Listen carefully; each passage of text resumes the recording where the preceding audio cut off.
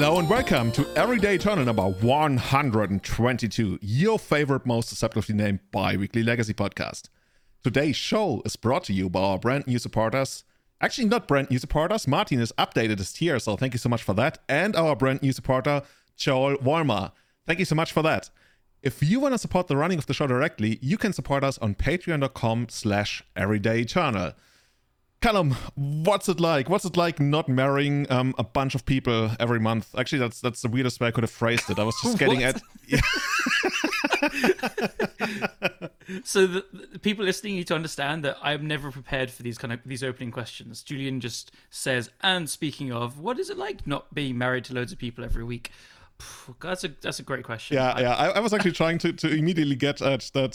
For some reason, our hotel got insanely popular for weddings, and I feel like I've been planning. Like, this is the first time in my professional life where I'm planning more weddings and events than I actually can keep in my head. So I have to like organize and structure them. So in our notes, I do have it says, "What have people you've been up to lately?" And your first thing you say, "Lots of weddings." I was like, "Wow, you're getting married lots of times." That's. I didn't expect that. Yeah, but, I see actually. what you mean now. Okay. Oh yeah. I guess I literally told my colleague at a different company, I'm getting so many wedding requests. I don't know what to do, and she was like, "From whom?" Like, from clients, you know. Yeah. Of course, Julian, of course. Yeah, I guess like a lot of people just they've been holding out, and now with like COVID on the downswing, everybody is like, you know what, we should get married. Yeah. If only for tax reasons. I did go to a wedding over like COVID and stuff, like kind of distance and all that kind of stuff. And I had a quick conversation with someone working there, and they did say like it's busy, but like they're expecting a huge boom when things start to settle down. So it makes sense that that area is just going crazy. What have you been up to? Have you ever married? Good question. People? I can't follow that. I haven't been going to loads of weddings. I haven't been sorting out lots of weddings. I've had a pretty quiet couple of weeks since we did the last episode, going to locals, playing and stuff, and just prepping for this American tour. I mentioned quite a few times in the last episodes. We're going in like 3.5 weeks, I think. So, yeah. Did you get crushed at a local? I thought I saw some results. Like you're not talking about that. I thought I saw you like at the bottom of the standings almost. Yeah. What was I playing? God, we play. We have weeklies on Tuesdays, and I did go 3-0 this Tuesday, but I've definitely gone like 3-0, 0-3 or 1-2 at some. I don't know what I play. Probably Painter as well. I don't know. Like it's just a way you go there, get a couple of beers, and talk to friends in the evening afterwards. Oh, that sounds so great. Actually, by the way, this is the first time in like a year or something that I'm actually having like a glass of wine again for the podcast because we have something to celebrate. But Cheers to that. More about that in a minute. Yeah, I do actually have a tournament coming up on this weekend. There's a big Modern and Legacy event in London. I think the Modern event's going to be 80 to 100 people. The Legacy event is about 50, probably looking to be. I can't actually go to the Legacy one, which is really, really annoying because I have a band rehearsal, which I can't skip. But going to Modern, going to try and see what I can do there. Probably mess everything up. That sounds like a pretty big thing. Can we link it in the show notes? So who's the organizer? When is it taking place? It's a shop called Dark Sphere. Anyone that's been to London before probably might recognize the name. They've been a shop in London for many years, and so they've got their flagship store in Shepherd's Bush now. So Saturday's Modern, Sunday is Legacy. There's still tickets, so maybe we'll get this out on Saturday when it's running. But for Legacy, it'll be available still for the Sunday coming. What are you gonna play on Modern? I think I'm gonna play Hammer Time. I've got the cards for that, and it's got artifacts. I enjoy artifacts. I appreciate the joy in the simple things. It's not like I like this strategy, and it's like, no, I like this card type. I like artifacts. I'm gonna go for it. So Dredge has been always my like go-to deck in Modern for years and years and years, and I still do love it. It's just not very good right now. So I think I'm probably missing a bunch of cards because it got updated as well. So I just placed a big order with the local stores this morning to get the last bits I need for Hammer. So yeah, that almost sounded like you didn't want to name the store because they declined to sponsor us. Actually, no, I was trying to remember when I this is the dumbest thing. I was trying to remember when I ordered it. Was it last night or this morning? It just doesn't matter at all. I'm just trying to remember what I ordered as well. Anyway, yeah, from Axion now. They're like the biggest TO in England, and they're my favorites. I love them. Awesome. Yeah, for me, I did commentary with Jonathan Sukanik and Joe Lossett on the Anorak production for the CFB 1.5K. That was pretty cool. I was watching more that. It was really great. I wasn't chatting because I was just on mobile and stuff, but it was really cool. Really, really enjoyed watching that. It's this kind of like, it's professional completely because Anurag is amazing. You guys are just professional commentators, and it was great to watch. And just like, it's like you were watching a proper stream and stuff, SCG, but it had that kind of like guerrilla underground kind of vibe to it, like Anurag going around and being with the players and stuff. It was super cool. I loved it. Yeah, I think it's great. It's also funny you say it's professional because we were actually rehearsing the night before, which I guess makes it already kind of professional, right? Totally. But if you're trying to play it down and then say like we actually dress rehearsed it the night before, that's pretty professional. I just like I remember at like 2 a.m. I was telling Anurag, you know what, I should take a screenshot of our setup right now because this is the most wacky like ragtag thing to make it work. Like at some point Anurag was like, you know what, if I highlight this window then your video quality is gonna be better, so for the entirety of the stream I should not click on another window. It's like oh, okay. You know, one day I want to do it like the very top pros, but yeah, I gotta say, like what Anurag puts on, it's basically the best of the best that you get in Legacy these days. Yeah, because he like just goes around with a backpack that has Wi-Fi, right? Yeah, there's like so many 1,000 things that feed into it, like even carrying an amount of like batteries and stuff and getting it done. And sometimes, you know, that there's another setup where he basically streams the video feed to another guy in, I think, like Texas, and then he puts it together and streams it back to Anurag's. Like, it's so insane what you can do these days. I don't know how they streamed events like in the Middle Ages or something, whatever. How they streamed events in the Middle Ages, yeah. Actually, what would be like the equivalent? Like, I guess somebody like walking to the town square and retelling the big fight of the 2 nights or something. Well, I was going to think like the biggest things are just like fights and, I don't know, criminals being executed and stuff. Probably. Okay. I guess that's more like liveleak.com or something. yeah. I don't know. Where's Anurag when you need him to document the Imagine the if that was hangings? that was like a category on Twitch, like, no, yeah, let's not get into that. No. I shouldn't have said that. Yeah, we keep it in. Anyway, okay, in speaking of getting in, I got into the top 8 of a Legacy Challenge. I played Nice. Avs. That feels pretty well positioned right now. Like a recent addition, or re-edition, I guess I want to say, is Snuff Out. Love That's... Snuff Out. Yeah, that's being enabled because we can somewhat afford to drop Abrupt Decay, and I mean, we dropped Abrupt Decay a while ago, but also Assassin's Trophy, because now we have Busicho, which gives us extra outs against artifacts and enchantments, and Snuff Out overall, just like the yes, you lose for life, but the tempo swing against a lot of decks, it's just like night and day. And yeah, elves really feel like the 4 life, it probably doesn't matter very much, and then like the games where you can't cast it, you're probably losing anyway.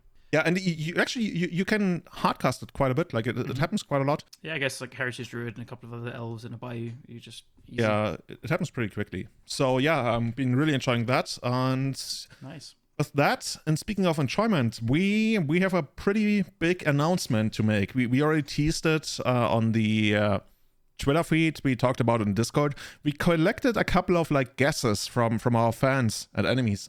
Actually, how would you know? Is it Murktide Regent is finally banned? Oh, that's gonna be the secret. Sorry.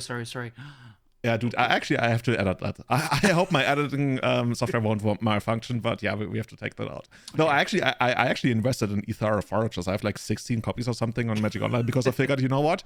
Maybe Murktide's gonna go away, and then Ethara Forager was gonna go back to like 50 or 60 ticks. No, but... we've got the new Shredder bird thing. Yeah, and we talk about that in a minute as well, right? That card is so good. Before I remembered the name of that card, I saw like Shredder all over Twitter. I was like, oh my god, is Lantern really good again? And I got really excited. And no, it's just a blue flyer that goes in tempo decks. I was going to say you're the only person who would think that, but actually I saw Marcus Avar talk about that as well. He was like, oh my god, Shredder's coming back? Like, no, I know. it's not. I was like, come on, I love that card. So yeah, my favorite suggestion that somebody on Twitter actually mentioned was the Everyday Eternal London 5k pub crawl. We are making this a thing. Thank you for calling that out. Thank you for the idea. I've said to you guys a couple of times, I want to get you and a few other people over to London for one of our monthlies at some point, maybe later in the year. I'll make a big deal of it. We'll do like a special event on the Sunday as well. And I will 100% do a legacy pub crawl, and we'll try and like send some pictures and videos and stuff to. We should live stream it, honestly, like in real live stream. So that would be there's a thing in London called the Bermondsey Beer Mile, and it's just beautiful. We went there with Eli Goblin Lucky One a couple of weeks ago, with and it's just like 10 pubs all in a row, and they all do like special craft beers, and they're all their own breweries and stuff. And there's a cider one as well. It's just awesome. So we could play a match of Legacy each at every single one. So I'll have like 10 points by the end of it. I want to go to the place. What's it called? Elephant and Castle. Elephant Castle's. It's actually really close to there. It's Is it? Cool. and then Brooklyn, yeah. I just like the name so much. I think it's also like a metro station. Yeah, it is. It's not a great area, but it's got a big elephant on top. I think. Are there any great areas in London anyway? Oh, where I live, obviously. Okay, cool. So I'm actually super excited about that. We should like really like even invite everybody on well, invite I guess means not paying for your flights, but Yeah, well, it's an event. I'll try and I want to do it maybe like August or September probably, just to give people enough of a heads up and stuff. But I'll try and do like one big event and try and get some European people over and stuff and make a push for it. And then we'll do the Sunday. I want to do like either pre-modern, Legacy Unchained, Cube Top 8 kind of thing. Oh is my what I've god, been thinking for a while. that sounds the everyday channel London pub crawl. I guess we shouldn't make it a 5k because if you're playing for 5k, people will probably like take it too seriously. 5k like weight of beers. Something like that. Yeah. So the second suggestion was the return of the LPL. It's not time yet. It's still sleeping. We haven't awoken the Kraken yet, but I love the suggestion. I would love to bring it back one day.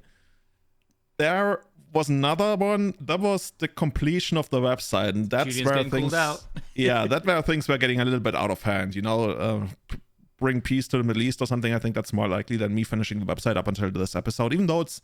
Yeah, I'm not even gonna make a fool of myself, right? It's been 99% done for half a year now, and you know what they say. Actually, something that really made me think is when somebody told me perfection is the opposite of like performance or something. Like you keep holding out because you want to make it perfect, so you never perform. Actually, maybe that's something I haven't heard take to that heart. term before, but it makes sense.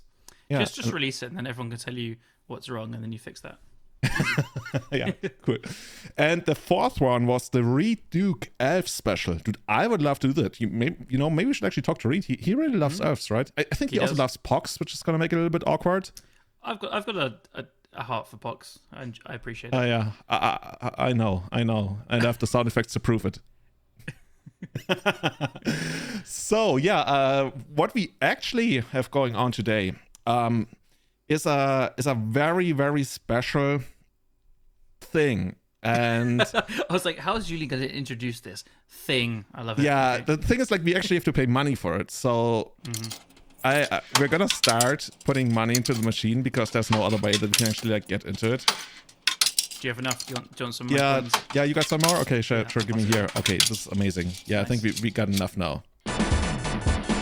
Here comes a new challenger. Yeah, we're adding a new host to our podcast. Dun, dun, dun. But before we reveal the identity, we want to give you 4 quick hot facts about our new partner, about our new friend, about our new co-host, and maybe you can guess the identity. There's nothing to be won except for satisfaction, I guess. So my number one thing that I want to say is this player, whenever they are playing combo, they are sure to say, good luck, have fun, dude, at the beginning of the match to make sure that you can be in your face. Is that something we should... Well, I think it's also only combo players say good luck, have fun. So you say it and then you just immediately know you're against a combo player. Yeah, like basically being in your face. I remember I went to a vintage tournament once where right at the players meeting, one of the players stood up, pointed at another player and shouted, "This guy is playing Dredge," which, you know, knowing about that in vintage is such a big deal, right? That's so mean. We'll see if this new host says that. Cool. So if you, I guess not a lot of people will be able to guess just from that. Second fact, and that's actually my favorite fact. I guess we're gonna say he because it's gonna be a guy. He went to preschool for 5-year-olds for half a year. Like, okay, I guess a lot of people do. He was 21 years old at the time. Like, what the fuck? Getting into higher education at 21 is pretty good. That's one way to do it. Yeah. Do you get some like kind of certificate at the end? That would be quite sweet, right? You get like a box. You get to put more boxes in or something. Yeah. So overall, I think that kind of narrows it down already, right? Yeah. There's not too many people who would go to preschool for 5-year-olds at 21, at least with. Yeah. That sounds like really weird. Third fact. He once rode his bike into a stationary vehicle, like straight up crashed, like, okay, cool, let's do it. And when asked what he learned from it, he said he's gonna fucking do it again. That sounds like everyday tournament material, right? Yeah, you threaten that vehicle. You get him, cowboy. In a way that feels like playing without Graveyard Hate, losing to Dredge every single time. You're gonna be like, you know what? I'm just gonna do it again because only idiots play Dredge. One of Death Threat shape when I get with Green Sun Zenith is enough to beat Dredge. I promise. There's people who do it like that. It's like, what is your solution to this whatever fast combo deck? Well, I have this 5-drop, and if I have Veteran Explorer, yeah, okay, dude, thank you very much. Sit down. And I think the fourth fact, if you can't already guess, you should probably be able to tell after the fourth fact. And that's the weirdest one by far. I'm not even sure if I'm properly representing it, but we'll know about it. He once followed a random guy into a bar after being asked whether he liked women. He was like, yeah, sure, I like women. The guy was like, okay, then follow me. So he followed him into a bar, which turned out to be a brothel. But all that went down there was he was served drinks, got smashed, but only not in the right way, I want to say. He had a bunch of drinks and passed out, and there was nothing else happening. So night of his life. Yeah, I guess that's actually how we got into the podcast in the first place. Like, hey, you like this and that? Yeah, come on, let's join us. I want to add a fifth one, just very quickly. And the fifth one is he would have 5 options because he's known for arranging 5 things into piles. Yeah, and at this point, it's pretty clear who's it gonna be. So with that, say hello to our new host. I'm pleased to extend my warm greetings to everyone as you celebrate this important milestone. Thank you. Can you believe it? We got Arnold on the podcast now, seriously. We have a new host, Kai Savatari, joining us. Kai, how's it going? I'm so honored, amazed, and excited to have you on the cast now. I still can't believe it. How's it going, man? Hey, well, how's it going, everyone? It's your boy Kai Savatari, aka Savatarix, aka the new host of Everyday Eternal. How does that sound? Yeah. AKA Arnold Schwarzenegger.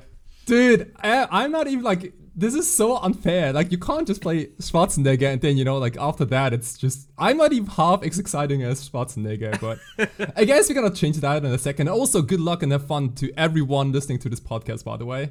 And you better... Combo player in your face. Yeah, you better get those forces ready. You're gonna really fake out people next time you're in the tournament. You're playing, I don't know, what's the least combo deck imaginable? Oh, like, dude, I don't know. So like the other day I was like looking up some deck lists from 2015, and I actually do have a 3-0 finish with Maverick. So okay, that's the least Kai deck I could ever imagine. Dude, it was messed up. It only had 2 Stormforge Mystics and like only 1 equipment. Yeah, which was like Sword of Feast and Famine. I have absolutely no idea why I only had Sword of Feast. It was just embarrassing. Didn't you play some like Nimble Mongoose, Winter Orb, Thresh stuff? That also happened. Yeah, thank you very much. That was that's the guy I know, by the way. So for me, you were the guy. I think we talked about it on your first episode when you came on Everyday Eternal. I think the first time was somewhere around last year. I think the first time I met you, I think I've maybe seen you at tournaments before, but the first time I've like properly met you was like in 2013 when I came to Berlin for the trade fair, and I was asking, hey, well, what can we do? Are there any tournaments? And he told me, yeah, you have to come to this place at Frankfurter Allee, Hotbox. And I just like randomly went there, and there was Kai wearing his Rockstar shirt and playing Canadian Threshold. So to me, you are always the Canadian Threshold guy, right? Well, I was wearing that T-shirt, saying like Rockstar with like RUG. So I was like basically forced into this position of just like playing Nimble Mongoose. That was just me. And by the way, the hotbox is. I went there the other day, and it is unfortunately it is now like a cupcake store or something like that. Wait, they're still called hotbox, or is it like? No, it's probably like hot cake. I don't know. Okay, I was going to say hot cake as well. Yeah, hot pot cake. Or the special cakes. But honestly, like when I went there, it looked like a baseball card store. And then the back room, like almost like in a mafia movie, people would play Magic as well between like crates and everything. It was kind of weird, but I liked it.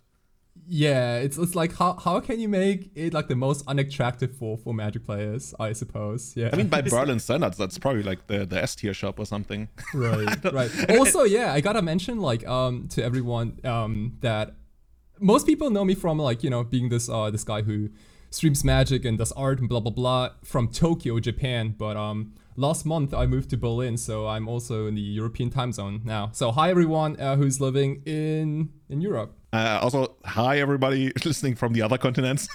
No. No, okay.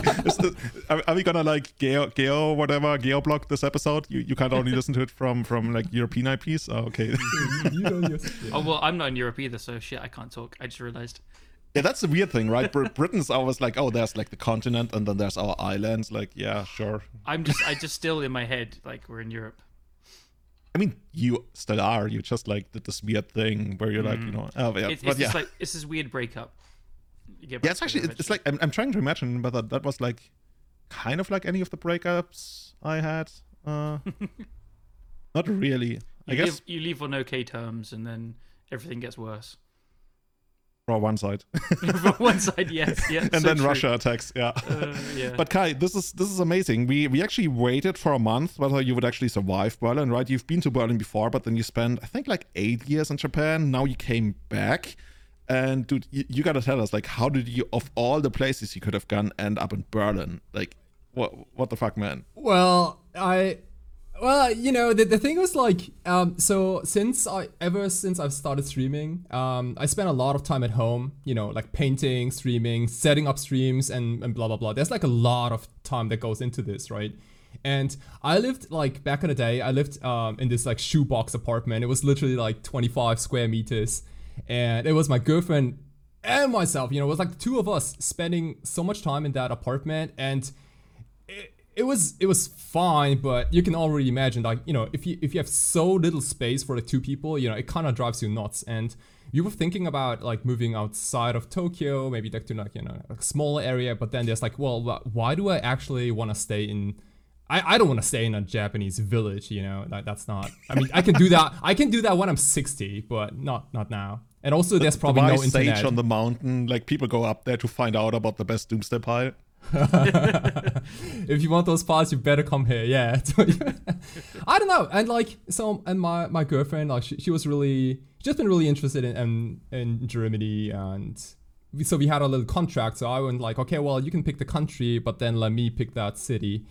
And Berlin is, well, like the main reason why I picked Berlin was basically because my parents are living very close to us, and I thought if you do like a big move from like, you know, Japan to Germany, it's literally like on the other half of the planet. You might want to move somewhere where you get like support, and like not financially, but like, you know, when I'm building up things. And as I'm building up my own stream studio now, you know, I got a little bit of help from my dad. And yeah, that's it. Yeah, that place looks absolutely dope. I love that you have like a dedicated office in that regard where all your future content is going to be produced. And I think that's just like one of the coolest things ever. Well, basically, we don't have a living room anymore. So that living room is, Okay, yeah, dude. I mean, that's the trade-off. I honestly though, like, I don't think that many people need a living room, because all you got to do in the living room is just like, I don't know, like watch TV or like Netflix, and that's it, right? And you got to do this on your PC anyway in your workroom. So you might as well stay in bed. Yeah, that's what you need like a bed, and you need like a bathroom, and that's pretty much it. You can always order just food. bed stream. Right. Or maybe you know you could outsource the whole bathroom thing. You could like call people to wash you. I don't know. Is that a thing? Yeah, I mean, if the pay is good enough, sure. Actually, I did that for 14 years. I just realized, but I've never did it to somebody who was just like lazy. I did it to people who needed help. I guess you could, yeah. Anyway, that's You outsourced your washing. No. I volunteered for 14 years for like an elderly and sick people mobile nursing service. I guess it's always so weird to translate it into English because you do so much more. But let's leave it at that. Also great for picking up girls. Anyway, no, but not patients. But okay, this is okay. Right. This is the fucking wine, man. I shouldn't be drinking while recording. I want to say though, like, this stay in Berlin is not going to be permanent. Like, this is just the first step, you know, just like dipping my toes into European territory again. And I might end up somewhere else in, you know, like a year or two, or who knows what's going to happen. So I'm building up everything now in Berlin, but at the same time, I'm also like staying pretty flexible, you know, just... just don't come to England. Everything else sounds great. Oh, dude, don't worry, I won't. I'm not even joking. Callum, didn't we talk about that you want to move to like the mountains in Italy? Maybe we should set up like the Everyday Eternal headquarters somewhere. I'm like in this middle thing where I don't want to lose my job, but I want to go and live in the Italian mountains. don't know what to do. Yeah, so I've fallen in love with Italy. I'd love to move there. Yeah, I think we all love Italy, right? Kai, aren't you going to one of the big events in Italy, or is it Callum? I think one of you guys is going. Not me.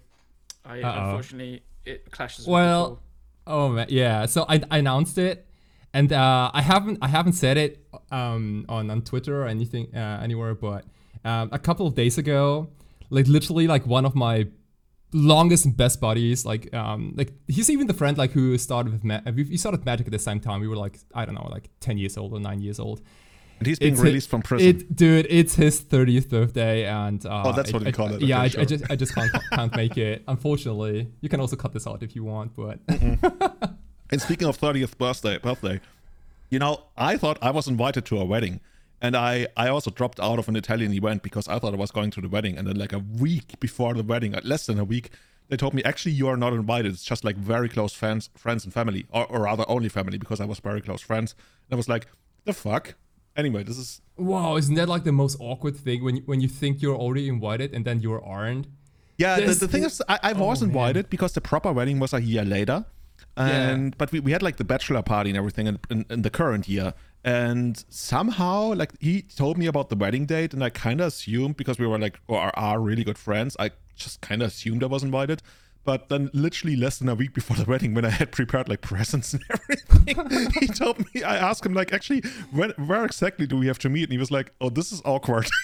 Dude, he won't meet. Dude, you know what? Like, if there's like any future party, like I would go there on purpose and be like.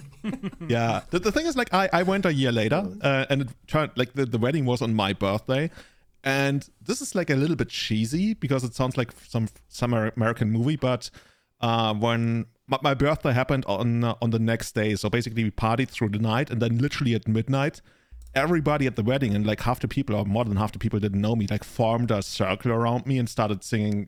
I don't even know, was it like Happy Birthday or something? This was like, wow. I never thought something so cheesy would be so emotional. That they would decide to sing that Happy Birthday, and it just happened to be your birthday. It wasn't planned. It was just like, oh, we just like this song. It's a wedding song.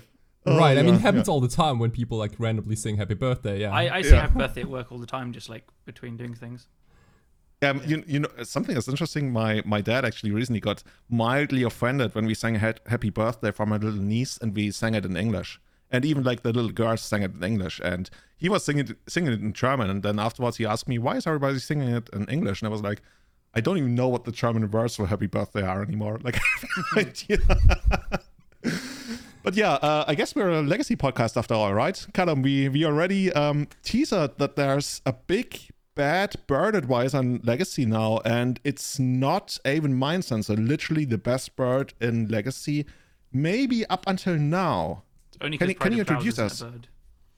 Yes, yeah. This card is cool. Came out of nowhere, so it's Ledger Shredder, as I said. Unfortunately, the second best Shredder after Codex Shredder, but it's a 2 mana, so 1 blue. Blue is always good because pitch to force. It's a 1/3 with flying, a bird advisor, and whenever a player casts their second spell each turn, Ledger Shredder connives. And connive is a new ability where you draw a card, then discard a card.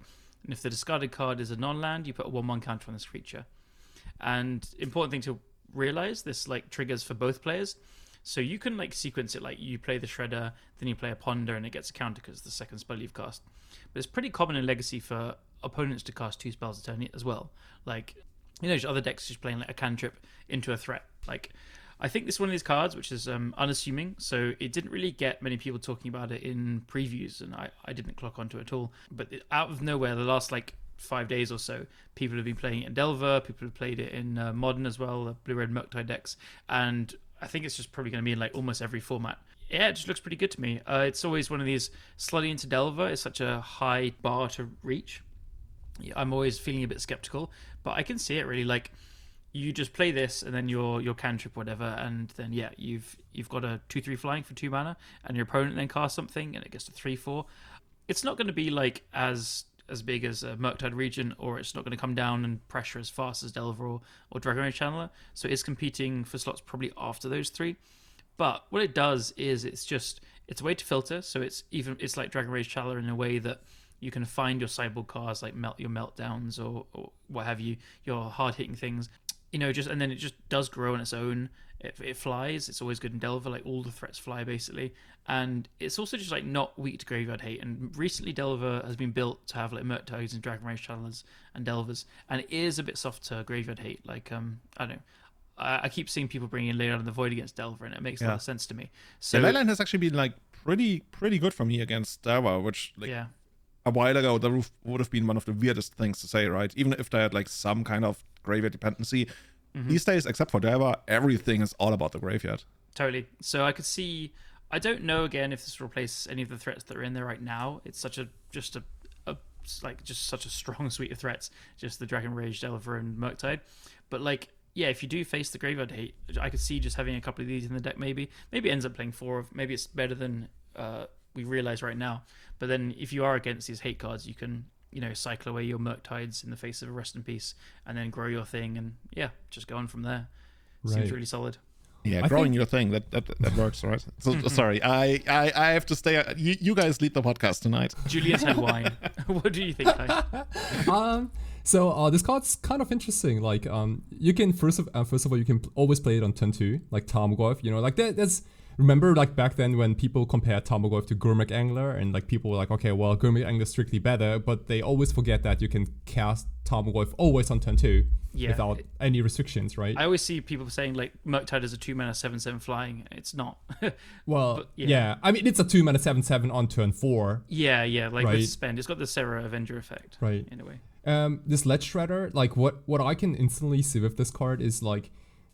Things like Mishra's Baubles, for example, right? Like if you I don't know if this is like a Delver card, but like imagine this card is Ledger Shredder with expressive iterations, maybe the full set of Mishra's Baubles, and you just play a Shredder on turn 2 and immediately follow up with Mishra's Bauble, making like a 2/4. 2/4 are big stats for in the Delver mirror too. So like super Absolutely super true. good. I think Delver is. I've seen Julian playing 4 Mishra's Baubles in Delver already, and I think 2 is like pretty common in stock. So this is a kind of card that could just make it go to 4 as well. I actually forgot about Bauble. That's a good point. Yeah, I guess to a certain degree, we are also kind of like already assuming that maybe something's gonna be banned in Delver, and then this would be like one of the easiest slot-ins, right? Mm-hmm. There's this like a tinfoil hat of like Wizards of the Coast balance board, and you can't let Delver get too far below S tier, so they're just like they've got this waiting in the wings. So like, guys, we've heard you, we finally banned X or Y, and then everyone's like, okay, fine, well, we've got Shredder to take the place now. Yeah, but like again, like Shredder has also some I'm already recording Shredder only, but I guess Ledger Shredder is like kind of mediocre against combo, I'm gonna say, right? Like it only has like 1 power to start with, might go up to like 2 or 3 eventually, but it seems quite underwhelming against combo. It's probably okay. It might even like bounce off against endurance, like it might not just instantly die to a flash in endurance. And also what I really like about this card is that you can do a lot of shit mid combat. Holy shit, you can mess up so many games by like if blocks are declared, and then you're gonna like cast 2 cantrips or like a bolt and something. And then if make Shredder like a 3/5 for example, or and you could. It's also like hard to interact with in combat if like your opponent has some damage based removal spell and they've cast like something before attacking. You can block knowing that if they then cast a bolt in response to it growing from a 1/3, their one would trigger as well or something. It could get like they would probably be able to play around that quite easy because it's in play, but interesting play patterns. Yeah, something that I also like to see about it is whether it's gonna slot into a little bit more mid-rangey non-Delver decks, because Ozymandias recently brought this up, right? That in blue decks these days, that there's kind of like this weird gap for 2 mana. I guess you could play Baleful Strix in those decks, even though that pulls you into black, and nobody really wants to be in black in Legacy right now, at least in mid-range decks. And this is a card that fits right in, I want to say. Like that, the other options are something like, I guess, Sylvan Library or Stoneforge Mystic. Sylvan Library is pretty good, but you gotta be in the color, and I think recently I've also seen people like drop Sylvan Library and play something like Timeless Dragon because it's just better against Delver. And I could see this guy being like a 2 or maybe even a 3 in those mid-range decks. Sure, yeah. Like, I mean, I guess like mid-range decks, like those Delver-ish mid-range decks are always a little bit ahead in those like Delver mirrors. Yeah, and this guy growing to 2/4, right? Like you said, and if you're up against actual Delver with like Delver or Dragon Rage Channel, this is the exact card you want to have. Yeah, actually, it is just a great blocker as well, isn't it? Just block their Delvers and Dragon Rage Channels. Also, holy shit, this is the first time I've ever speculated on a card, and I bought it around 4 ticks literally yesterday. I literally quickly installed Magic Online at work because I saw it rising like crazy. It was like 2 tickets, then it was 4 tickets. So before I left work, I quickly installed Magic Online, bought like 20 copies of it, and now I'm looking up the price right now. It's between 17 and 19 ticks and Holy climbing. moly. I mean, we're talking about Legacy, right? But it's also going to be playable in Modern. I think people said it's going to be playable in Historic, even though I have no idea what actually Pioneer Historic. as well on Magic Online. Yeah, it's all the same. Historic, Pioneer, Alchemy, what have you. Yeah. I put 4 in my cart yesterday, but I knew I needed to check what's like hammer time and stuff I have for the tournament on Saturday. And I was like, oh, I'll just order it tomorrow. And obviously log on today to finish the order, and they said they've all sold out. Clever Callum. But it's okay. I don't know where I'll play it. Cool. Kai, is this going to go into Doomsday? Is that card gonna like draw the first card? Oh, is that guy's gonna draw into the Doomsday pile? Is what you're saying? Yeah, oh my god! You know play what? It, you play the LED, you Dude. draw and discard your deep analysis. I was just gonna say like let me do this on the fly. So this guy you cast Doomsday, you attack with this Ledger Shredder. Why would you attack? Dude, Yeah, get that damage in. Yeah, well, so the top card is like Deep Analysis. You draw and discard that, and then you go off, right? If you I have mean, an it's. I guess LED, it's not. It's not as satisfying. Yeah, It's I don't know. it's Like, basically a cantrip in that spot. right.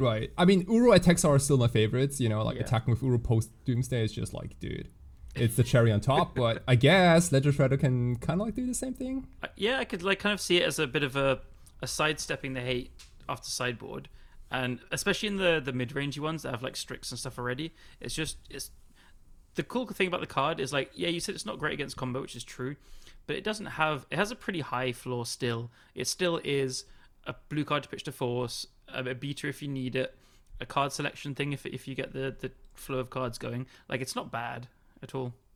Right. It's just not And then great. yeah, I guess yeah. Well, It's pretty sure. it's pretty better than the Strix, honestly. I want to say this is the exact power level that I just absolutely enjoy in Legacy. This is a card, if we had that in, well, 2010, whatever, 2012, everybody would be like, oh my god, this is amazing. Whereas right now it's like, dude, I think this might actually see play.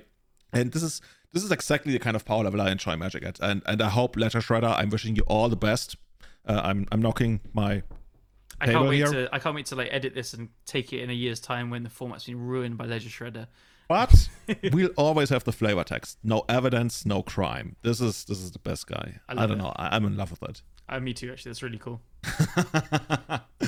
Cool. So for the rest of the podcast, we picked a couple of decklists that stood out to us during the last couple of big events, and also some of the FIFO lists to talk about those. And I think the very first one, like today, when I put the show notes together, I just figured, dude, we have to talk about this deck. It has showed up here and there every once in a while.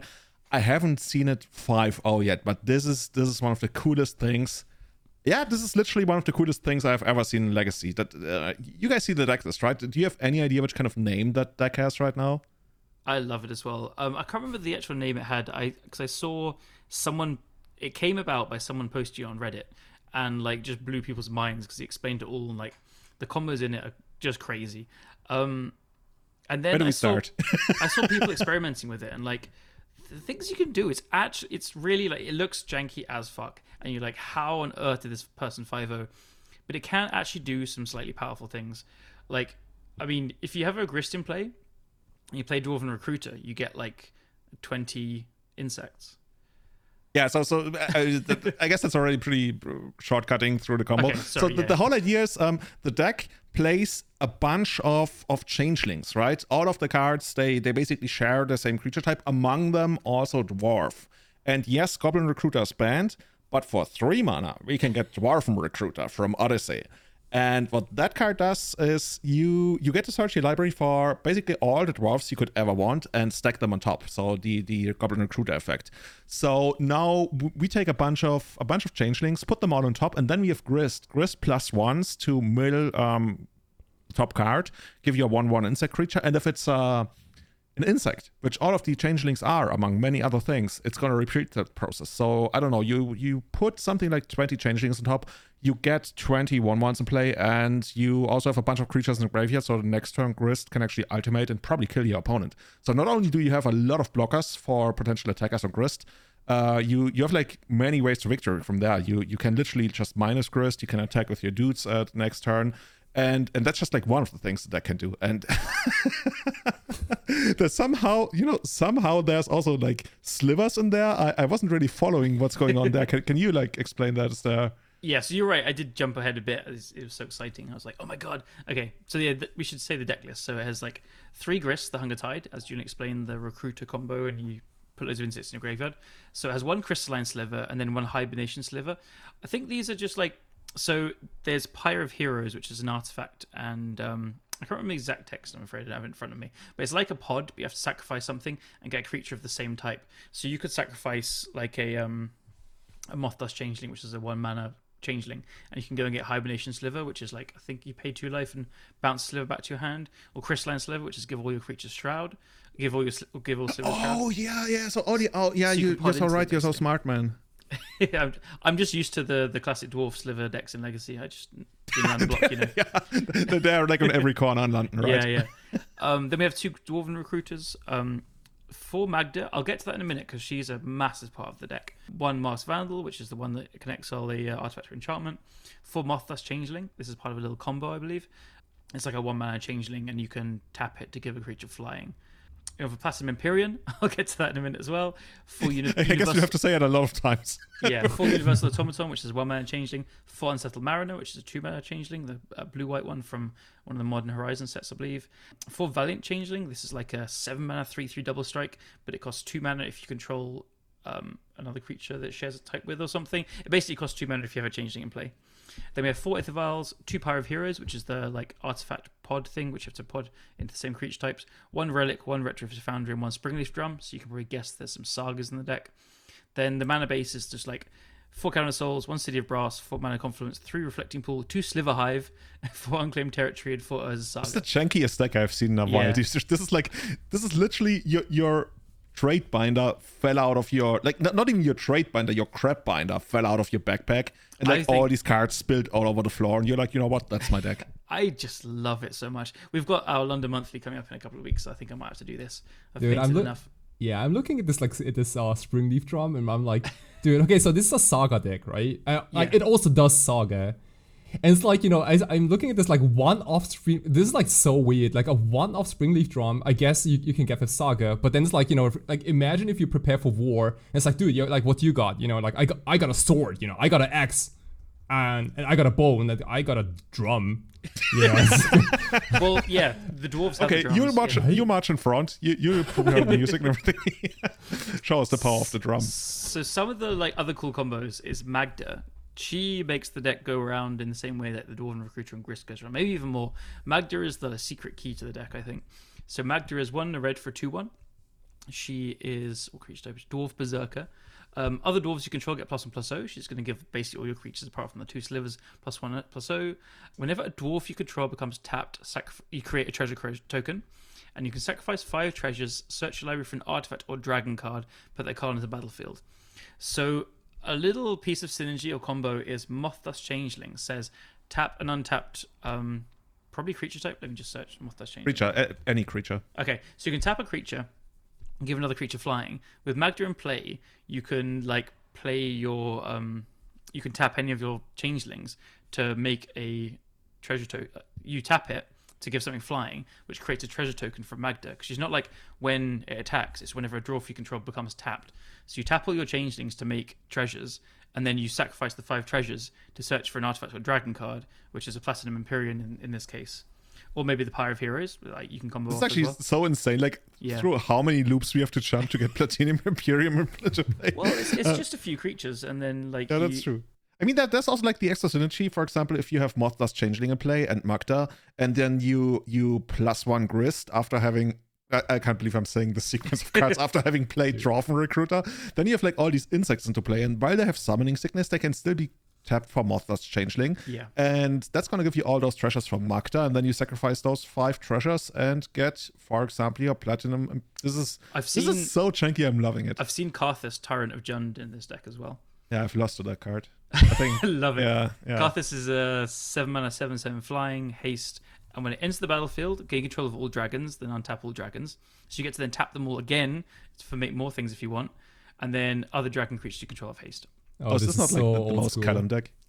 It's so cool. Kai, are you gonna abandon Doomsday for this beauty? By the way, Like- shout outs to the player, Extendo Hux playing the deck to a 5-0. Like, big respect for that. Yeah. Like, I'm looking at this Platinum Empyrean, I'm like, okay, well, we've seen Platinum Empyrean like making appearances in Modern sometimes, right? Like where people go, I guess that's a little outdated. It's the already, Madcap but- experiment thing. Yeah, that one, right. And there were like a couple of decks in Modern that just could beat Empyrean.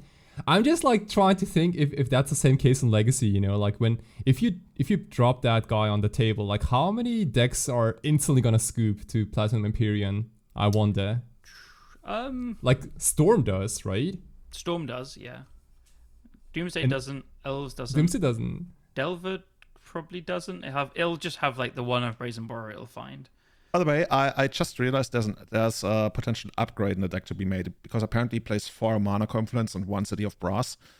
Since Platinum Empyrean says your life total can't change, you can't pay the 1 life for Mana Confluence, but you can still tap City of Brass because that's a triggered ability, and you just like then don't take the damage. Very good No, point. yeah, I don't think this deck can be updated because it's already perfection. Is that how it works? Yeah.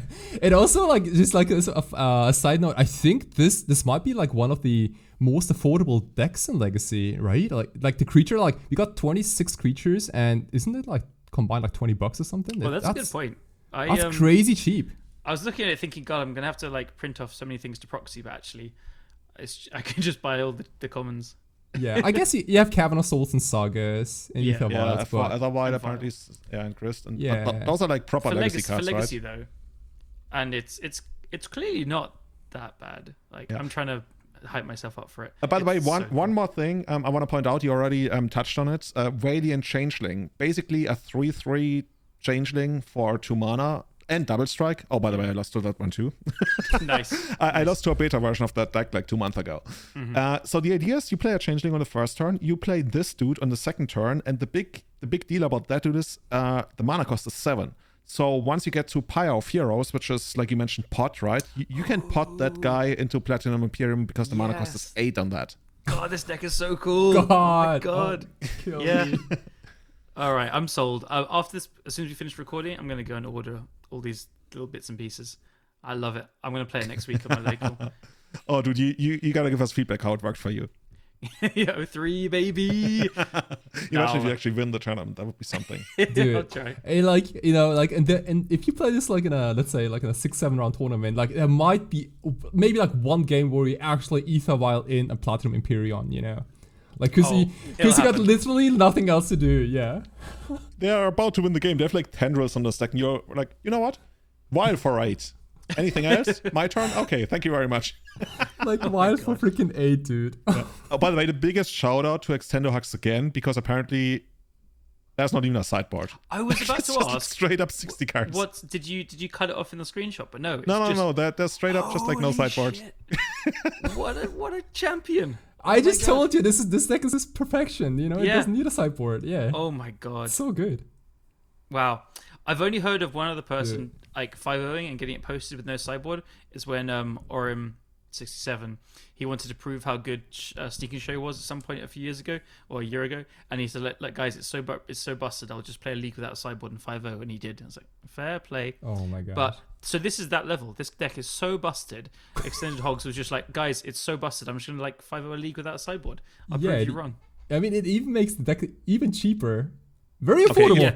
You only need 60 cards. That's it. You know, that's the whole deal. I've got the sideboard worked out. It's 4 Underground Sea, 4 Volcanic Island, 4 Tabernacles. What the fuck, man? And where do we go from there? And 3 more changelings, obviously. Oh, cool. Right. Yeah, the most expensive changeling, please. Yeah. Yeah, I did in the early versions of this deck, I did see Realm Waker, which seemed really cool, which is a 3 mana, 2/3, it's green, changeling, and when ETB is, I think you name a creature type, and then you can cast creatures of the named creature type from on top of your deck. So I saw some really crazy things with like that in play, and Magda, Mothras Changeling. So you have loads of 1-drops and loads of changelings, so you use the Mothras Changeling and the Magda trick to make treasures to keep playing the things off the top of your deck, and the things you keep playing you keep tapping for mana as well, and you get tons of value that way. I thought that was really cool, but they've gone this vile route. If you are listening to this episode, no matter where you are in the world, there's ways of communication. Maybe we should even post our address or something so you can send us a letter. We need a name for this deck, and if it already exists, send it to us at EternalMTG on Twitter and on Instagram.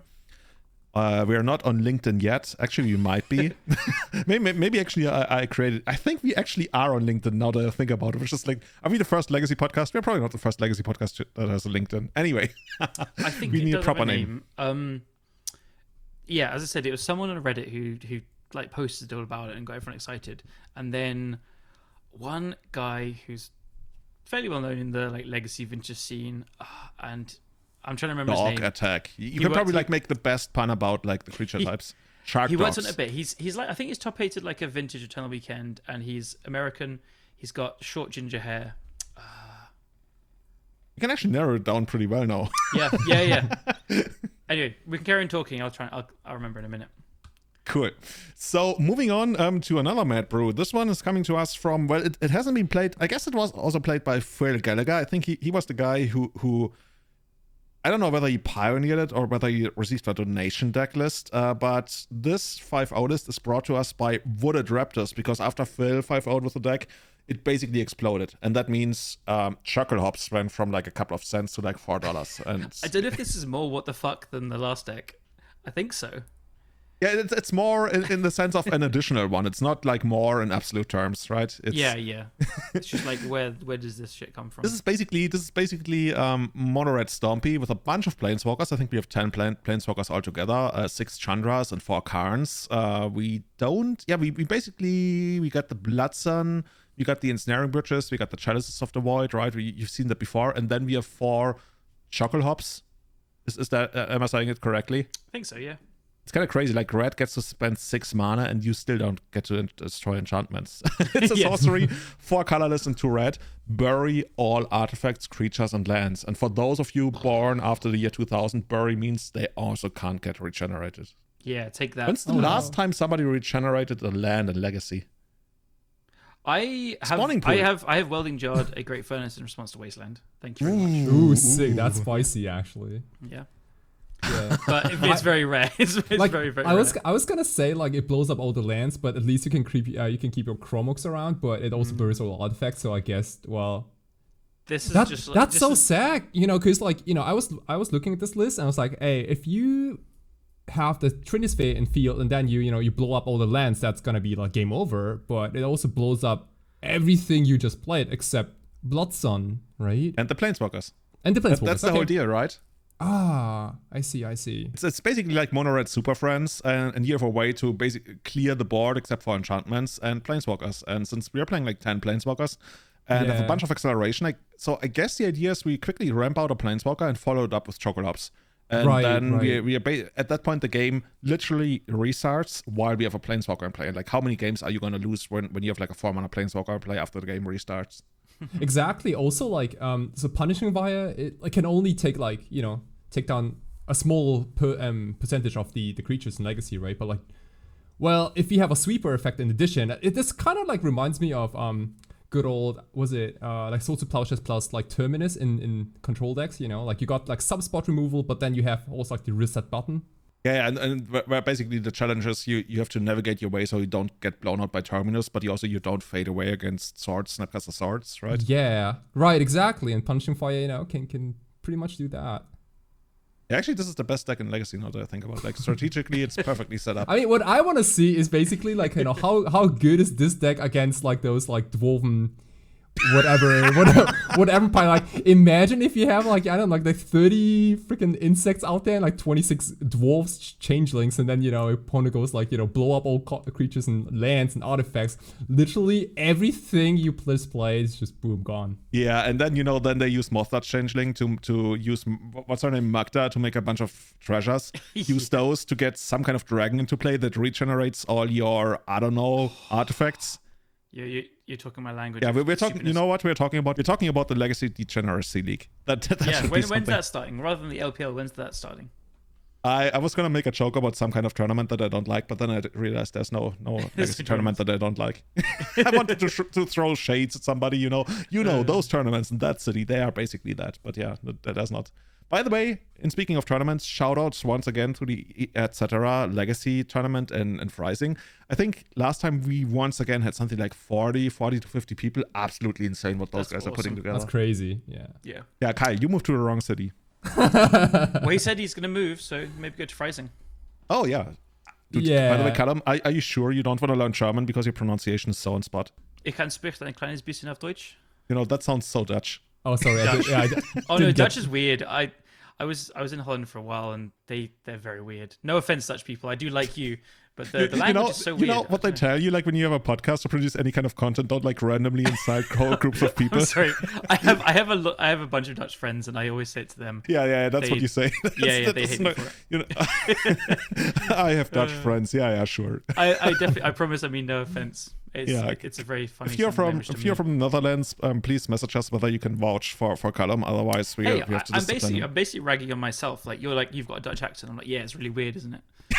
So, I mean, look who's talking. We're speaking like German English. Anyway. Yeah.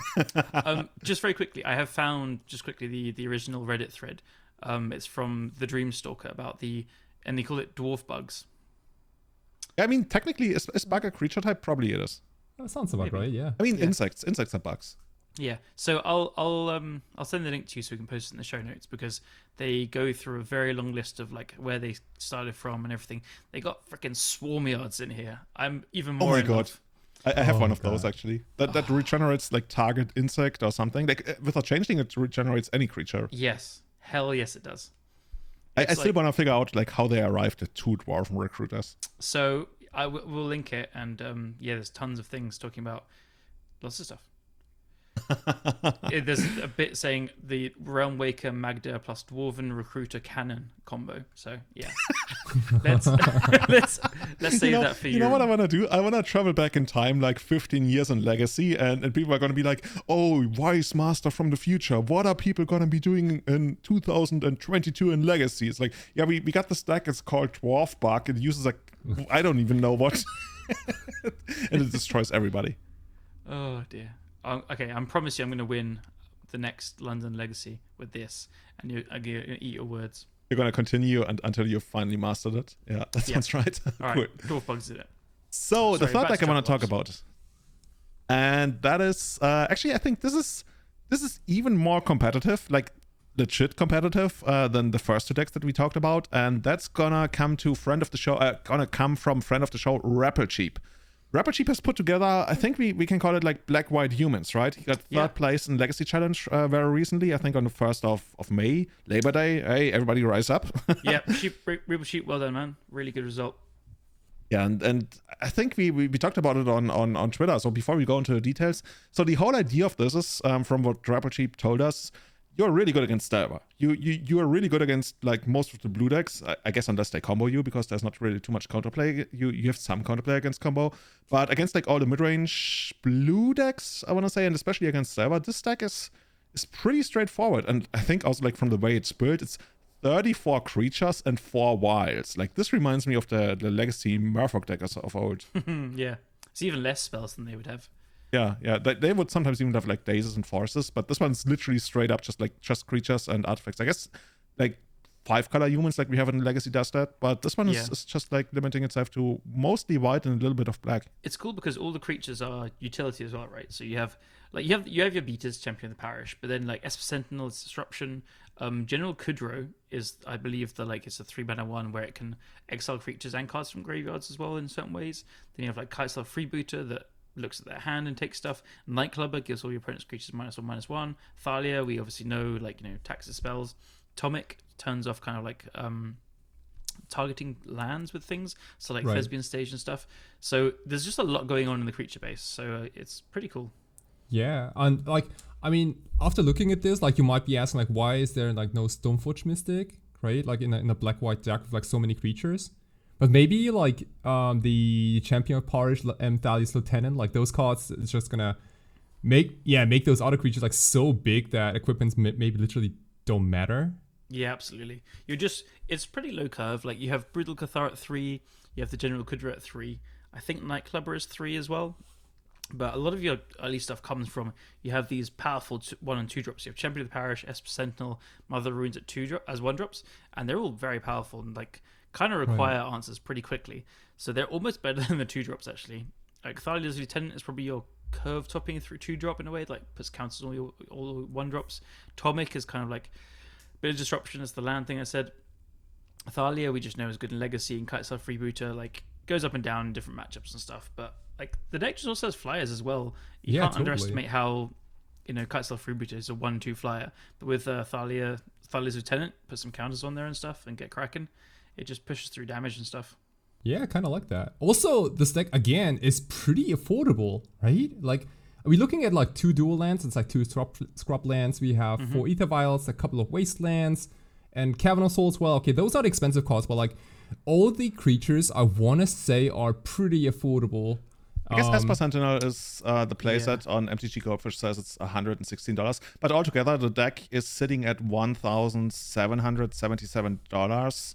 But almost half of that is just the 2 scraplands. So I guess if you want to play like Godless Shrine, that you probably could play Godless Shrines. Like, yeah. Well, so so hear me out. Like, I can't really say if this deck is like good or bad, or like better than Death and Taxes. I can't really tell. But if there are more decks that are popular, or like making appearances in Legacy and they're pretty cheap, affordable, I'm all about that. That's great. Like for bringing new players to the format maybe. And yeah, like generally good vibes. Yeah, absolutely. And so Reaper Cheap basically pitched it as, this is fantastic against Delver. He said he just always beats Delver, which is a really good place to be when Delver is as dominant as it is now. The question like proposed to him and everyone else playing it is like, he said he loses to non-blue mid-range, and then I'm gonna guess like kind of the Uro control decks are probably close. I can see this deck just running over them sometimes. Yeah, I guess the idea is you look at the sideboard to figure out what you need to have against. There's 4 Mindback traps, which is pretty rare these days. But I can really appreciate that. Like if you ever turn to Thalia, for example, then yeah, like your Mindback traps are gonna be your way to bridge the gap until you can land Thalia.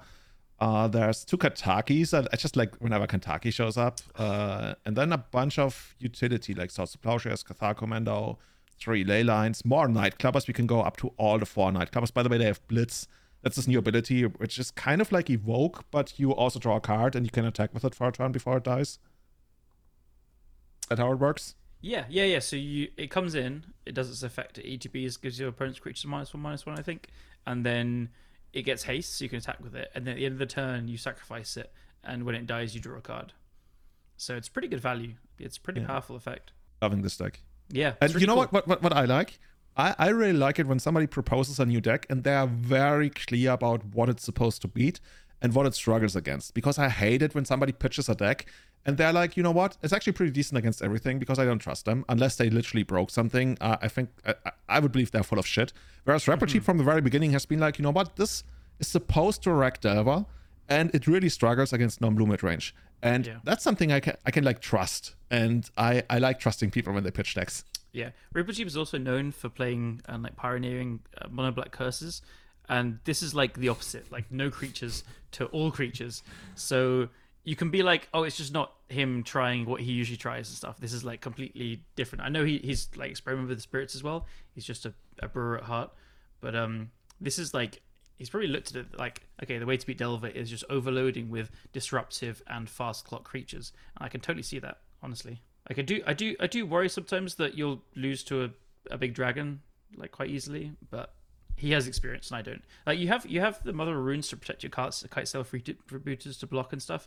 And I think General Kudra exiles creatures. I need to look it up. Actually, General Kudrow, when General Kudrow or another human enters the battlefield under your control, exile target card from an opponent's graveyard. And the other thing is you can pay 2 mana and sacrifice a human, destroy target creature with power 4 or greater. Yeah, so that's one way to get rid of it. Yeah, cool. Right. I guess the other way is to basically, like, you have 6 flyers, Atomic flies as well, and then you can use Mother of Runes to, like, block and use Mother of Runes. Or I guess in Tomic's case, you could also, like, block and bounce with Caracas when you're in a pinch. That's not ideal, but it's a way to basically fork Murktide Regent. Yeah, it's not bad. Also, like, this deck just kind of goes face, like, every single game. Like, there's no Recruit of the God, for example. Like, there's no, like, slowish, just generating a bunch of value kind of creature.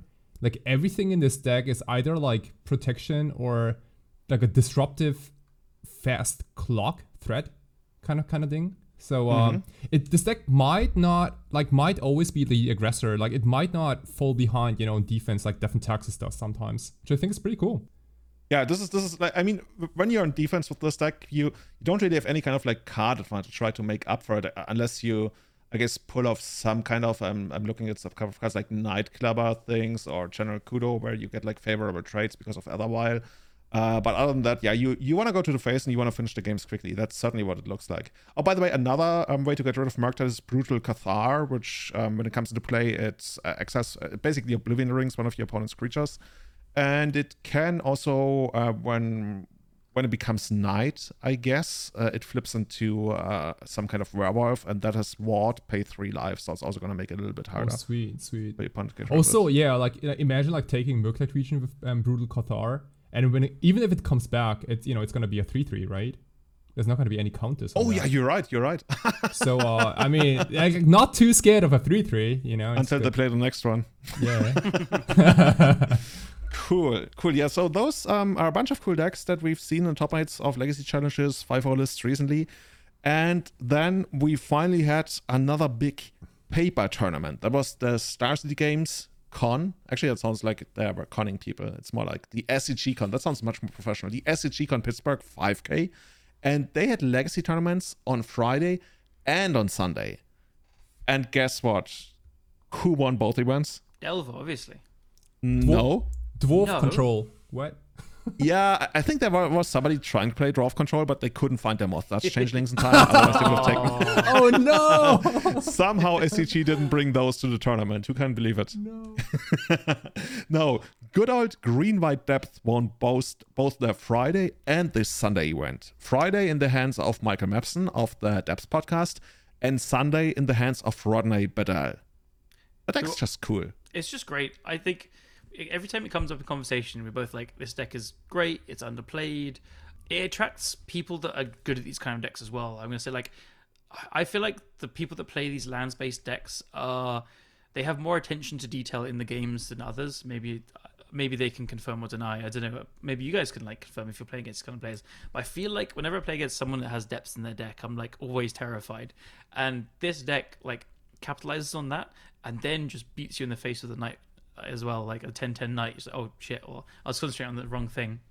And yeah, this deck is just constantly impressive to me. I think it's still underplayed. I think this is one of those decks that if you know how to play it really well and you're up against somebody who's a little bit uncomfortable or even inexperienced in the matchup, you can really capitalize on that, because there's just like so many even instant speed ways with Knight and crop rotation and even Elfish Reclaimer. And also, Yavimaya, which sometimes make it so that you have more mana than your opponent initially calculated if they miscounted or didn't see a certain line, that you can really, really punish people that way. And that's just like the kind of magic that I love to play, where you feel like, you know what, you came here, you're not prepared, get wrecked. Mm-hmm. Absolutely. It's like a gatekeeper is the term, I think, right? Although it's not like as popular as like that terminology, I guess. But yeah. It will just punish anyone that's with any unfamiliarity, like so fast. And it looks like actually both players played the very same list, unless SCG made a mistake of posting them. No, but this is literally the same 75. It is card for card because they use the same cards as well. But seriously? Yeah, seriously. I don't know who was who. Yeah. I think they're Michael's cards. Rodney is famous in the SCG circuit world and other tournaments. For not owning cards and always borrowing them. The absolute opposite. So he is famous for like lending everyone cards. He'll go there like with 20 decks for everyone. He'll give out like 5 blue-red Delvers, and he just kind of has everything. He usually plays Doomsday. He's very good at Doomsday as far as I know. But he is like the guy with all the bling and gives everything out. And so I don't know the arrangements. It could be the other way around, but I think they were Michael's cards who lent them to him for whatever circumstances. Maybe he had another deck and just fancied playing this after it won on Saturday, but yeah, I saw a Twitter thing saying it's the exact same cards that won both days. So that's sick. I'm pretty sure we're gonna hear all the stories on the next Devs podcast for sure. Yeah. Shout out to Michael Mapson. That's pretty impressive. Also, like whenever a non-blue deck, wins an event, I think that's generally a good thing. People like that, right? Yeah, especially of ones which are like. So I think these were 6 rounds each. The number of players kind of wanted 7 rounds. But the timing restrictions being 1-day events meant they were 6, and so there were some weird breaker things. Is what I heard. I don't want to like take my word for it, but 6 rounds is still a lot of rounds, and to be non-blue and do well in tournaments after like X rounds after a certain amount of time, it always takes just very well piloting. Yeah, even though like the deck is a bunch of one-offs, I think overall the deck is pretty consistent in what it's supposed to do. I love this. Actually, I was recently because I own enough Savannas to make it a thing. I was recently even thinking about playing this in paper, but then I looked up the price of Max Diamond. But you know what? There's always proxies, especially like for all these European events these days, right? Cool. You know what my favorite part about the deck actually is? No, Power of the Magistrate. That's just like such a cool. Like, it has been around for such a long time in Legacy every now and then to basically make it so that you can unequip equipment from your opponent's side of the board. And I think the coolest thing you can do it is you can actually handle Caldra Complete with it, because you can give the token protection from artifacts, and then the token disattaches from and ceases to exist, I guess. The reason this is here for, though, is for Thopter tokens, because Psi destroys depths. Oh, because you can never attack past those, right? Yeah, so you can't Sejiri step through Thopter tokens. So Psi has been like secretly the absolute bane of Dark Depths decks since like 8cast popped up, and so this is what it's there for. Oh yeah, even if you Caracas Psi, they're probably already gonna have a bunch of tokens and can replay it and get them. Oh my god! Oh, this is smart. This is so smart on so many levels. And it's perfect because you just like Knight for it, or you Crop Rotation for it, or Reclaimer for it. Like the deck has so many tutors, it's crazy. Like the deck has more tutors than Storm, and it's so consistent. Whoa. Yeah, we're like, whoa, buddy. My Ponders are demonic tutors as well. Yeah, I think on a couple of past episodes we've always been highlighting how green-white depth in a lot of events actually had one of the highest, if not the highest, win percentages. And I think when it's like incompetent hands, this deck can absolutely crush people. I think so as well. It's really cool to see that it's usually just straight green-white, but they are splashing red for 2 Pyroblast, 1 Red Elemental Blast as well. Ooh, I like that. Yeah. It's just extra power, right? Yeah, I always feel like, like if a deck is like 2 colors, you can most of the time you can like comfortably splash a 3rd color as well. Like you already, I don't know, like from 3 to 4 might be like a big stretch, but like from 2 to 3, like usually like not a big deal. I agree, especially with something as you have Mox Diamonds as well. There's more of a cost here because you are playing stuff like Bajuka Bog and Thespian Stages and Dark Depths that don't tap for colors and stuff, but you are playing 28 lands, so most of them are spell slots anyway. Right. Cool. Yeah. So looking at the overall results from these 2 big paper events, something that I want to point out is that despite what people sometimes say, or like I guess there's some kind of prejudice against the quote-unquote inbred Magic Online metagame where people are like, oh, this is not the real Legacy, and we've talked about this in the past, right? This is pretty much the same. Looks like online. Yes. Yeah, this is pretty much the same what we see online, with Blue-Red Daiwa being not only the most played deck, but I think win percentage-wise usually also one of the most winningest deck that are played by at least 5 or so people. You always get this like one person playing one deck, making top 8 and posting the highest win percentage. But of the decks that actually have a bunch of people playing them, I think Blue-Red Daiwa was at the very top again. Yeah, it's so on the Saturday we have Michael Mapson winning. Then we have 2 Urine decks. We have a mono-red Stomping and mono-red aggro, so I think they're both moon kind of chalice-based decks. Then we have Jeskai Control, and then 8 casts, and then 1 Delver on Saturday. But then on Sunday, we have Rodney winning with Green White Depths again. Then Agrixis Control, we have 1 Jeskai Control, 3 is it Delvers, a Doomsday, and a Lands. So 4 Delvers across the 2 top 8s, 1 and 3. But then if you look down the top 16, there's like a smattering more. We do see a bunch of like 8 cast on the Sunday as well. Which, by the way, in 15th, Jordan Mayer, that's I've forgotten the Magic Online name, but it's the guy that won 3 in a row challenges. He played 8cast, right? Yeah. So he's there in 15th on the Sunday. That guy destroyed, man. But yeah, I'm looking at the win percentages. So I think that this one was on Sunday, where Delver had 59%, and on the other day, it's also the most played deck at 59%. Okay, so, and the other one, it's also the most played deck, and it's at 55% win percentage. So we're not really here to like discuss, is this like the really best deck in Legacy? Because there's other podcasts who will tell you that, and we're just going to be like, yes, it is. Also, yes, it is. Yeah, it is. I just like whenever I look at these Blu-ray driver lists, and I'll put it in the show notes like that as well, it's basically if you're trying to spot the differences between the different main decks of Blu-ray driver, it's almost like where's Waldo of Magic, right? You're gonna try to figure out what's actually different between these main decks, because they're so set in stone. There's really only like 2 or 3 cards in difference, and that almost like reminds me of the days of Canadian Threshold like 15 years ago or so, where it's also like completely set in stone, tacked out, and everybody's playing it that way. Hey, they didn't always play Rushing River. Now we're talking about second or third Mishra's Bauble. Good. And also like multiple Pyroblast these days now. Mm-hmm. Yeah. Is like it 2 main deckers kind of stock? Yeah. I think I'm happy it's happening. I don't know how I feel. I love like whenever Justin Gennari, I'm level 1, sees this shit on the things, he's like, Legacy players, just play full main deck blast, get used to it, you'll love it. It's just like, yeah, maybe we should. Yeah, Justin sometimes is like the voice of reason when it comes to Legacy. Right. I mean, like that's gotta happen, and then of course Dark Depth's gonna win the tournament, right? Because obviously. I just know that I get used to it with Painter, but like if you're playing main deck blast, I just see these screenshots of people with like 2 blasts in their opening hand, and then your opponent goes like Plains Aether Vial, and you're just like, well, yeah, and then you blast the Orion when it comes down. I've done that. God, yeah. And they want to die inside. Yeah, I've heard that every time a Orion gets main deck blasted, a baby dies or an angel dies. I was gonna make a joke about like a kitten dying or something, but like you went way darker. Let's go with angel. The Orion's an angel, basically. Is it though? A serpent angel. Cool. Guys, what are you gonna be up to this week? What's next for you in terms of like Magic, in terms of life? What are the most bothersome things going on? Immediately after this, I'm going to be actually, no joke, going on. So I've got this tournament on Saturday, so I need to work out a Hammer Time deck. I'll get the cards together. I think I need to just order a couple more cards, and then, much more excitedly, I'm going to go back to this Bug Dwarf deck and finding all the cards I need and ordering them to pick up at the event as well. Oh god, like I don't even know where to start with this deck, honestly. Like I don't think I've ever had a Springleaf Drum in my hand, like ever. Oh, it's about time, man. Dude. It's absolutely about time.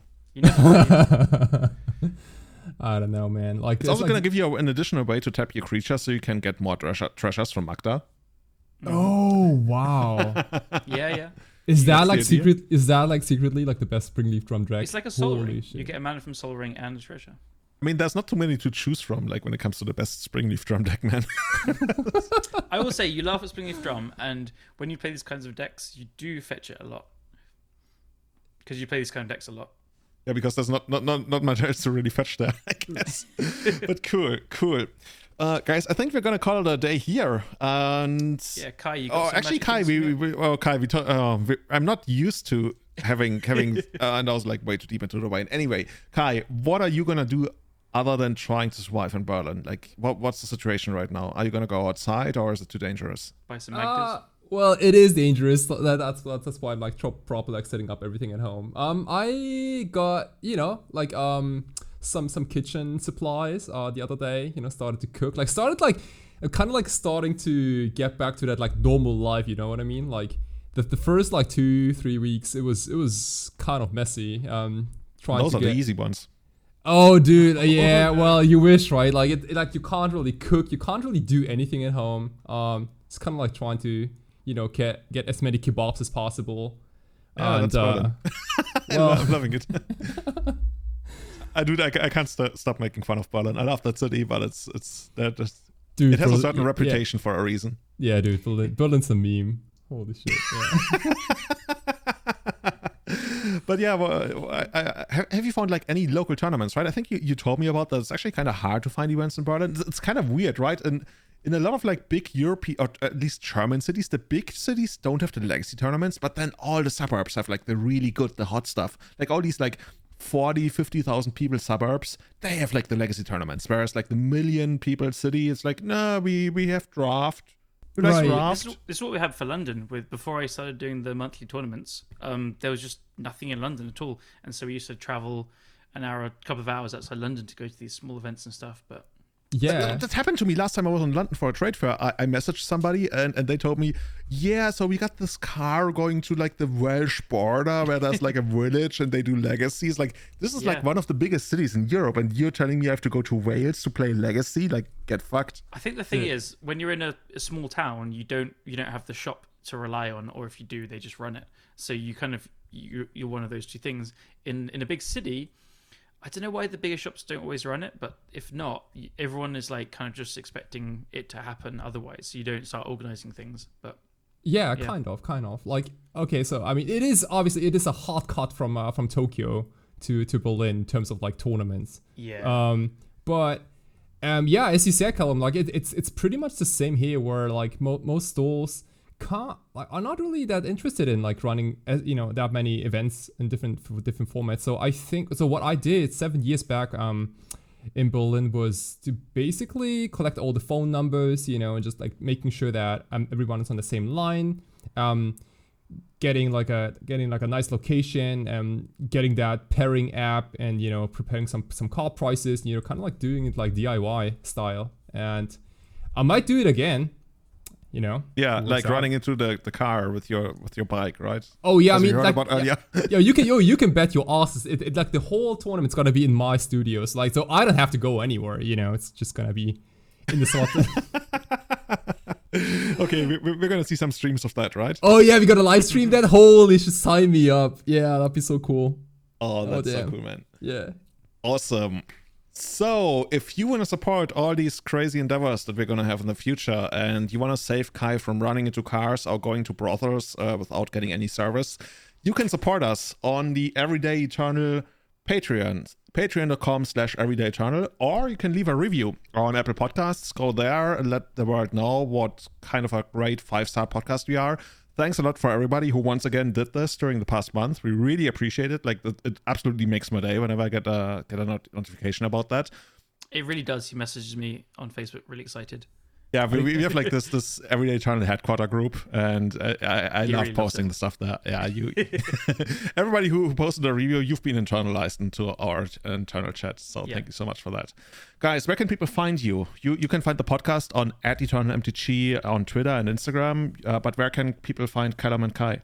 Callum and Kai, by the way, that goes really well together. You guys should make another show. Callum and Kai, and I guess Julian. Podcast. Callum and Kai, and then you need something else that starts with a K. Julian? No, like an activity. What's like a cool activity that starts with a K?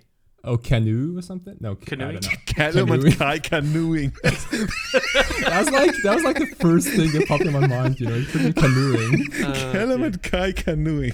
Yeah, the new podcast. All right, Kai, let's go canoeing. We're gonna rebrand. I'm at Callum Smith MTG on Twitter. That's the best place. Yeah, people can find me on most social media platforms. It's Sawatarix. Are you? When are your streams gonna resume? I think I haven't seen them ever since you've moved to Berlin, right? Oh yeah. I haven't started streaming yet. Tomorrow we're gonna get a new internet connection from a new provider. Like trying to get the best out of it. And I will hopefully be able to start streaming like next week or the week after. But I kind of like in my heart I'm like, dude, I'm just waiting. Counting the seconds. Yeah. Awesome. Yeah, I'm definitely gonna be tuning in. Actually, now it's gonna be during my workday. That makes it all that much easier, I guess. Nice. Awesome. So yeah, that's gonna be it from us today. Thank you everybody who's supporting the podcast with reviews, spreading the word, or signing up to our Patreon. Especially our Eternal Witness tier Patreons, Tommy Hinks, Testakula, Sebastian Holager, Guillaume, Hanawar Elf, and Severin Schwarzhuber. And our top tier Grizzle Brand supporters, Victor Bernatz, Bachubat, Scott Monroe, Jeremy Gates, Hendrik Korkutz, Tom Hepp. By the way, Tom, we haven't seen you in forever because I actually don't know what's going on, but a lot of people have been asking me, hey, when is Tom gonna come back? We need more wisdom from Mr. Tom. But yeah, maybe you'll find more about that in the future. And Paragon Games in St. Louis. Thank you so much. Thank you guys for coming on, and see you again when we learn more about Kai's adventures in Berlin. Bye bye. Cheers. Bye, everyone.